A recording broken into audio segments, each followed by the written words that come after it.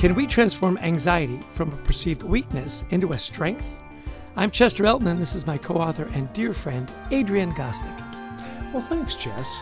Yeah, our culture tells us those who live with anxiety and depression cannot succeed, but our guest today tells a very different story.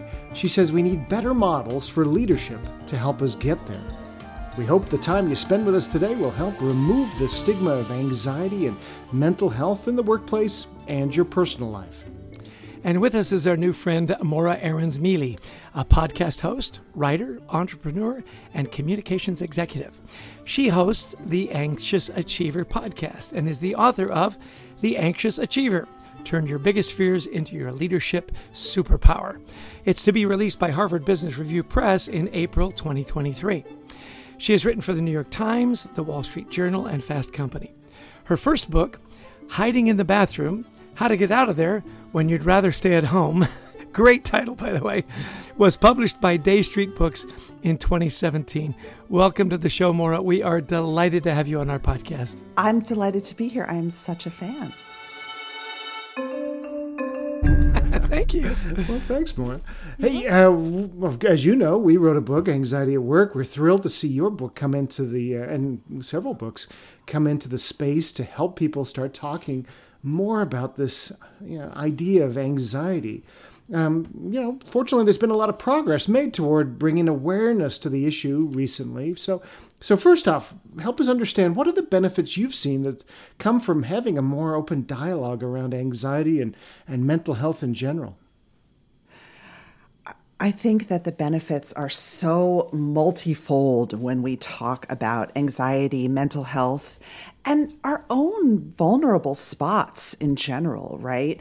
I think especially when leaders and with people with power in organizations or in society at large talk about their own mental health challenges, that makes the discussion easier for all of us to have, and that is really important. So I'm always banging on about the importance of leaders talking about their anxiety. You know, if the pandemic had any silver lining, I think it's that we realized that work, home, personal life, emotions, there's no separation. For decades, I think we had been living a false separation, and the pandemic stripped all that away. You know, it stripped a lot of us bare, and we're rebuilding what it means to be at work and to talk at work. You know, it's so interesting. You do look for silver linings, right? Mm-hmm. And that was the one that really came out, that people could talk about being anxious, working from home, all the ambiguity, all the uncertainty. And we got a sneak peek at some of the topics you discuss in your new book. One is your new perspective on anxiety. Usually anxiety is labeled as a negative experience, but you talk about it being potentially beneficial for leaders. So what can anxiety do for leaders when used correctly? Well, I always joke, leaders are actually paid to be anxious. That is true. That's very true, isn't it? I mean, when you're a leader, your job is to think ahead. And a lot of anxiety is future-based, right? It's sort of that sense of, I might be okay now, but I might not be 5 minutes from now, or I might not be 10 years from now. And honestly, I mean, we pay our leaders to think of contingency plans, to build strategy for what might come, bad or good. And us anxious people, that's our jam. That's what we do. And so I actually think that anxiety can be a fabulous leadership strength for a lot of reasons. Now, I'm not talking about crippling anxiety that leaves you stuck in your room or has you going to the ER with panic attacks. I want to be very clear about that. I have been there. I have bipolar 2. I have very severe anxiety and some depressive episodes, and I am not sugarcoating this at all. However, I walk with moderate chronic anxiety in my life, and I have interviewed hundreds of other people who do too. When we learn to manage our anxiety, to listen to it as the data that it is, we're more self-aware, we're more empathetic, we're looking around those corners, and we're better leaders. It's just that simple. We understand ourselves, and that is truly, to me, the first step to unlocking really good leadership. Maura, I love that you bring that up about this, the idea that anxiety can be, in a way, a superpower for leaders, but there's a point where it can become overwhelming or detrimental. And so how do we balance that? It's never a perfect balance, but how do you create this delicate balance if you're feeling anxious, but you don't let it overwhelm you? Managing chronic anxiety or even situational anxiety that you might have, for example, during a pandemic or a really uncertain economic time like we're going through now, takes infrastructure, right? It takes building in a practice to take care of yourself, just like any other chronic condition might. And the truth is, as we know, people who take care of themselves are better leaders, right? And so it may be that you know that exercise is great for your mental health. There's so much data to support this. It may be that you see a therapist, you see a coach, you have someone to discuss all those messy relationship dynamics that happen at work with, right? That's really great. It may be that you meditate or you have a breath practice or you have other skills, and they are truly skills. Self-care gets a bad rap, but these skills that we learn, those of us who manage chronic mental health challenges that we learn, are truly beneficial to us having sustainable, present and positive leadership. Interesting. It leads me to my next question about this positive leadership. And like you say, leaders get paid to be anxious. We're paid to say, it's good today, but what about tomorrow? Is this idea of perfectionism. And I know in your podcast, you interview a lot of athletes about this, about perfectionism and how that drives, super high anxiety. It seems that perfectionism and anxiety often go hand in hand. I always say, look, your top achievers, 99% of the time, they're going to be suffering from some kind of anxiety. So in your experience, what's the relationship that you see between perfectionism, anxiety, and quality results? And where does anxiety, fit into that equation in a positive way? Yeah, well, anxiety drives perfectionism, right? Absolutely. It's one of the thought traps that a lot of us get stuck in. Some of us may be perfectionists when we're anxious. We may get horrible imposter syndrome. We may get stuck in catastrophizing, right? Or black and white thinking, all those cognitive distortions that, yes, they may fuel our drive. They may cause us to work ever harder, but at what cost, right? Perfectionism is a habit. Believe it or not. Your body and your brain learn that when you have this uncomfortable feeling of anxiety, diving in with perfectionistic worry and behavior will make you feel better temporarily. And so we have to unpack the habit. And I love perfectionism as a topic. My next LinkedIn Learning course is actually about managing perfectionism, but it's really misunderstood. It's in our culture. It's almost a compliment to be called a perfectionist, right? Right. You hear that and you think, oh, I never give up. I'm the best. I won't stop. No, perfectionism is actually detrimental long term. It comes at a very high cost. And the truth is, a lot of perfectionists who basically base their self-worth in their work product, right, and what they feel they can produce, procrastinate. They avoid. They don't do great work because the stakes feel so high that it's almost impossible to take that work on. And so if you feel like you're working on a project and the stakes feel almost unimaginably high, that if you don't get it 100%, the consequences will be really dire, that might be perfectionism, and it's something that you might want to take a look at. Love that. It's such an important point. We've talked a lot about too, and like you say, it's so misunderstood. It's I'm a perfectionist is the answer we're supposed to give on the ubiquitous interview question. What's your biggest weakness? Right? and it's actually a terrible thing to be locked into, but we see so much of it with anxiety. First off, how can people learn a little bit? Can I say one more thing? Absolutely, more. I just want to say one more thing about perfectionism that I think is really important through the lens of leadership. Yeah. When you're a leader, you really can't be a perfectionist because perfectionism is brittle, right? It's conforming to old patterns. It's conforming to, I must do this and never fail. Yeah. But how do you evolve? How do you innovate? How do you grow? How do you try new things and deliver those groundbreaking decisions when you are stuck in such a rigid and brittle and frankly scary pattern of behavior? And so I want people to embrace imperfection, especially us anxious achievers. You can still, as Thomas Greenspun, who's an expert on perfectionist, says, you can still be excellent, but you don't have to be perfect. Yeah, I think it's Churchill who said, perfect is the enemy of progress. And I mean, you think of his leadership during the Second World War. It was messy. It was, and you figure things out as you go. And you just get on the wall and you start climbing. So how can people learn more about your work, Maura? Where would you send them? Well, I would love them to pick up a copy of my book, The Anxious Achiever. Got to get that plug in wherever they like to buy books. And find me on LinkedIn. I host my podcast, The Anxious Achiever, through LinkedIn.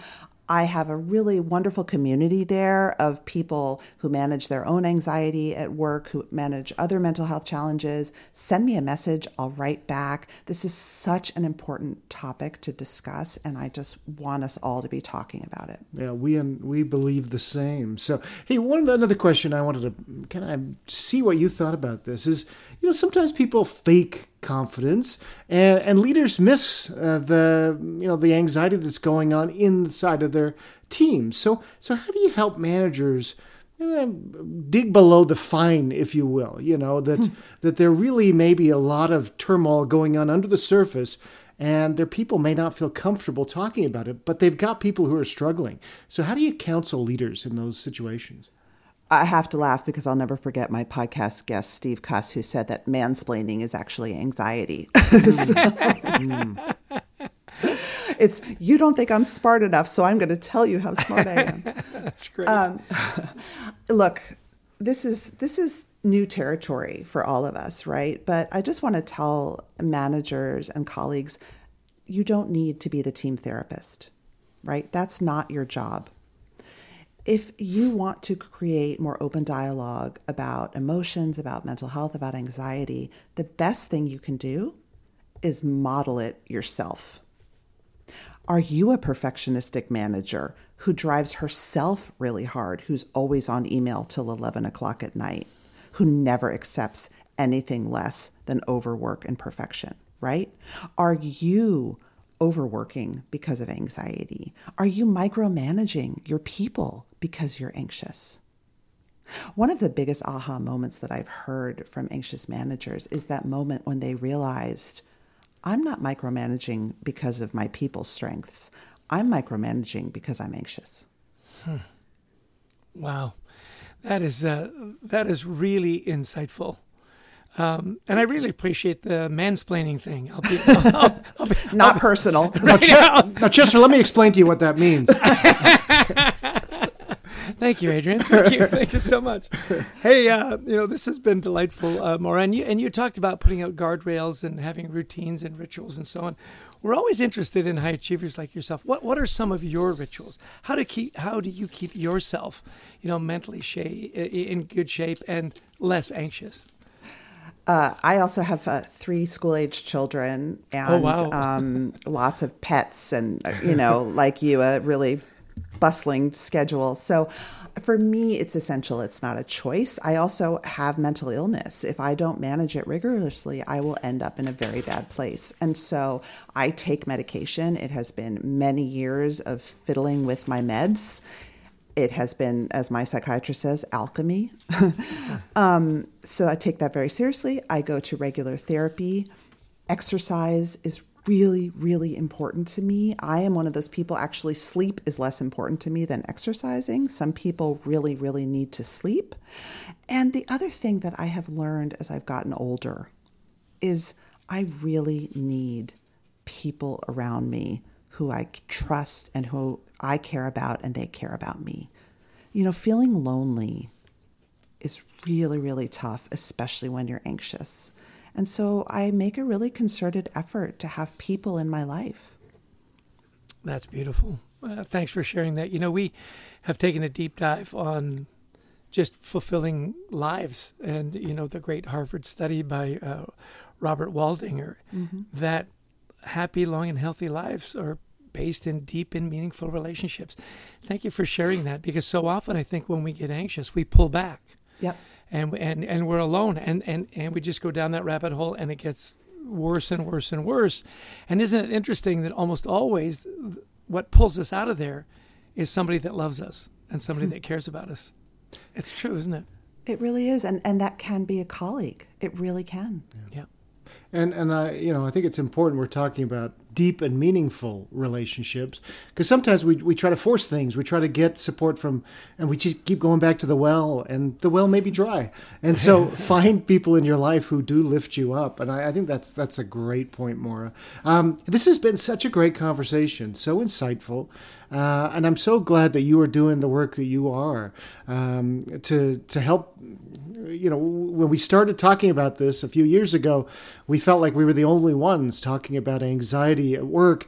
And it's so nice to have you in the conversation and adding your amazing perspective. So as you've studied this, as you've talked about it over the last few years and live with anxiety, what a couple of big takeaways would you like our listeners to leave with today? Anxiety is a normal human emotion. It's not good or bad. It is. It's trying to tell you something. It may not always be telling you the truth, but it's trying to tell you something. And so, as my dear friend Rebecca Harley, who's a psychologist, says, you have to get really adept at playing detective. Why am I anxious? Why did my shoulders freeze? Why did that email make me feel nauseous? Why does that person's name or the thought of a meeting with that person make me feel nauseous? Start getting curious.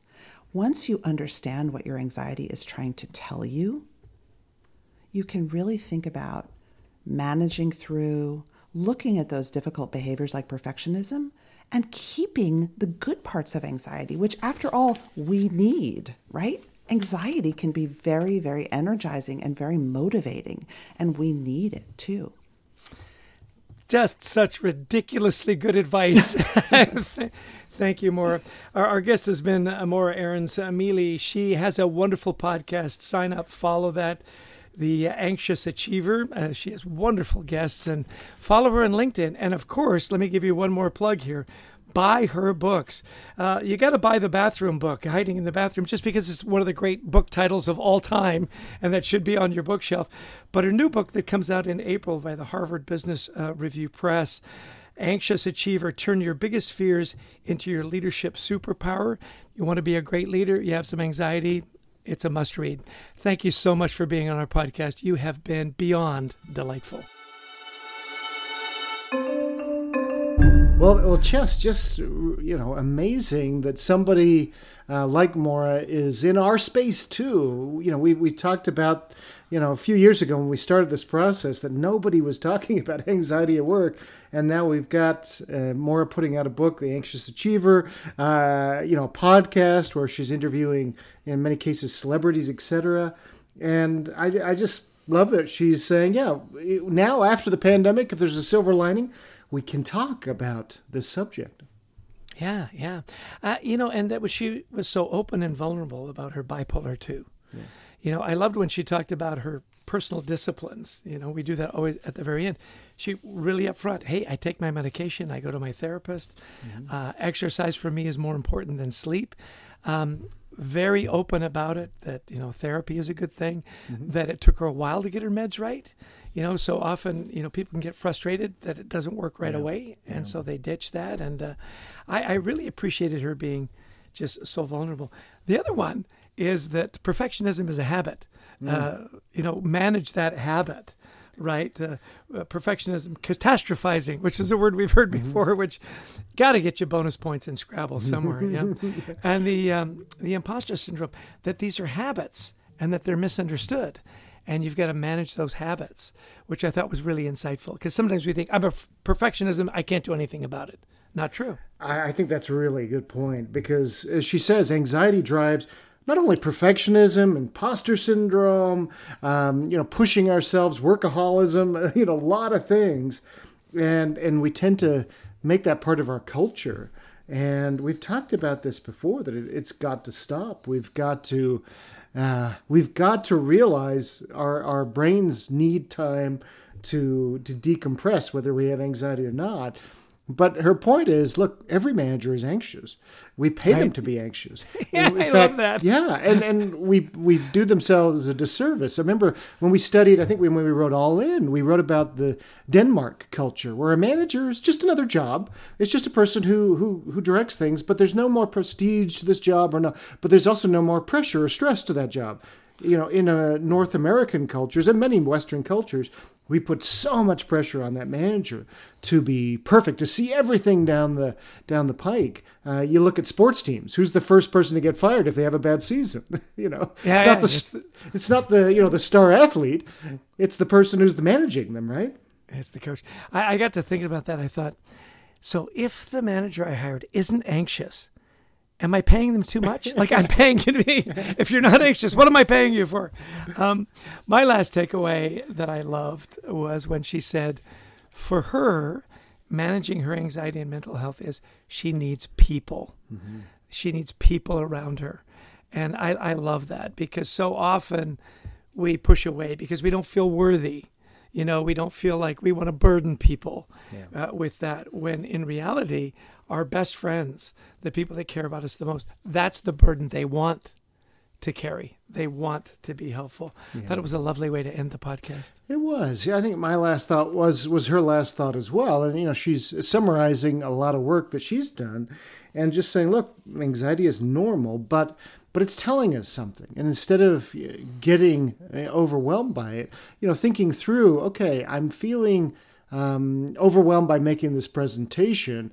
What's that telling me? Am I not prepared? Do I not know the subject? Is there something going on behind the scenes? Am I worried about somebody in the room?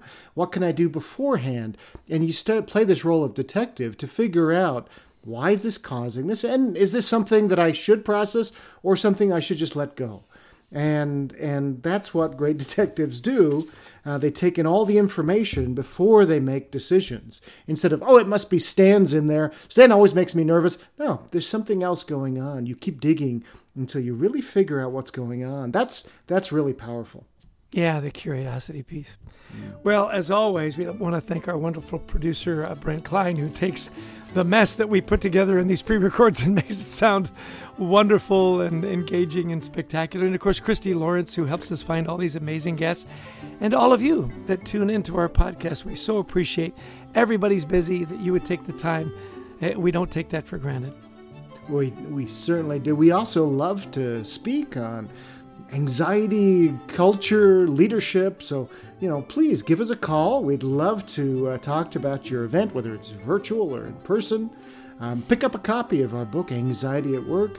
And don't forget to visit thecultureworks.com for some free resources. Yeah, and share this podcast with your friends and family. If it helped you, it might help them. And that's what we're really all about, is to help people manage their mental health and their anxiety.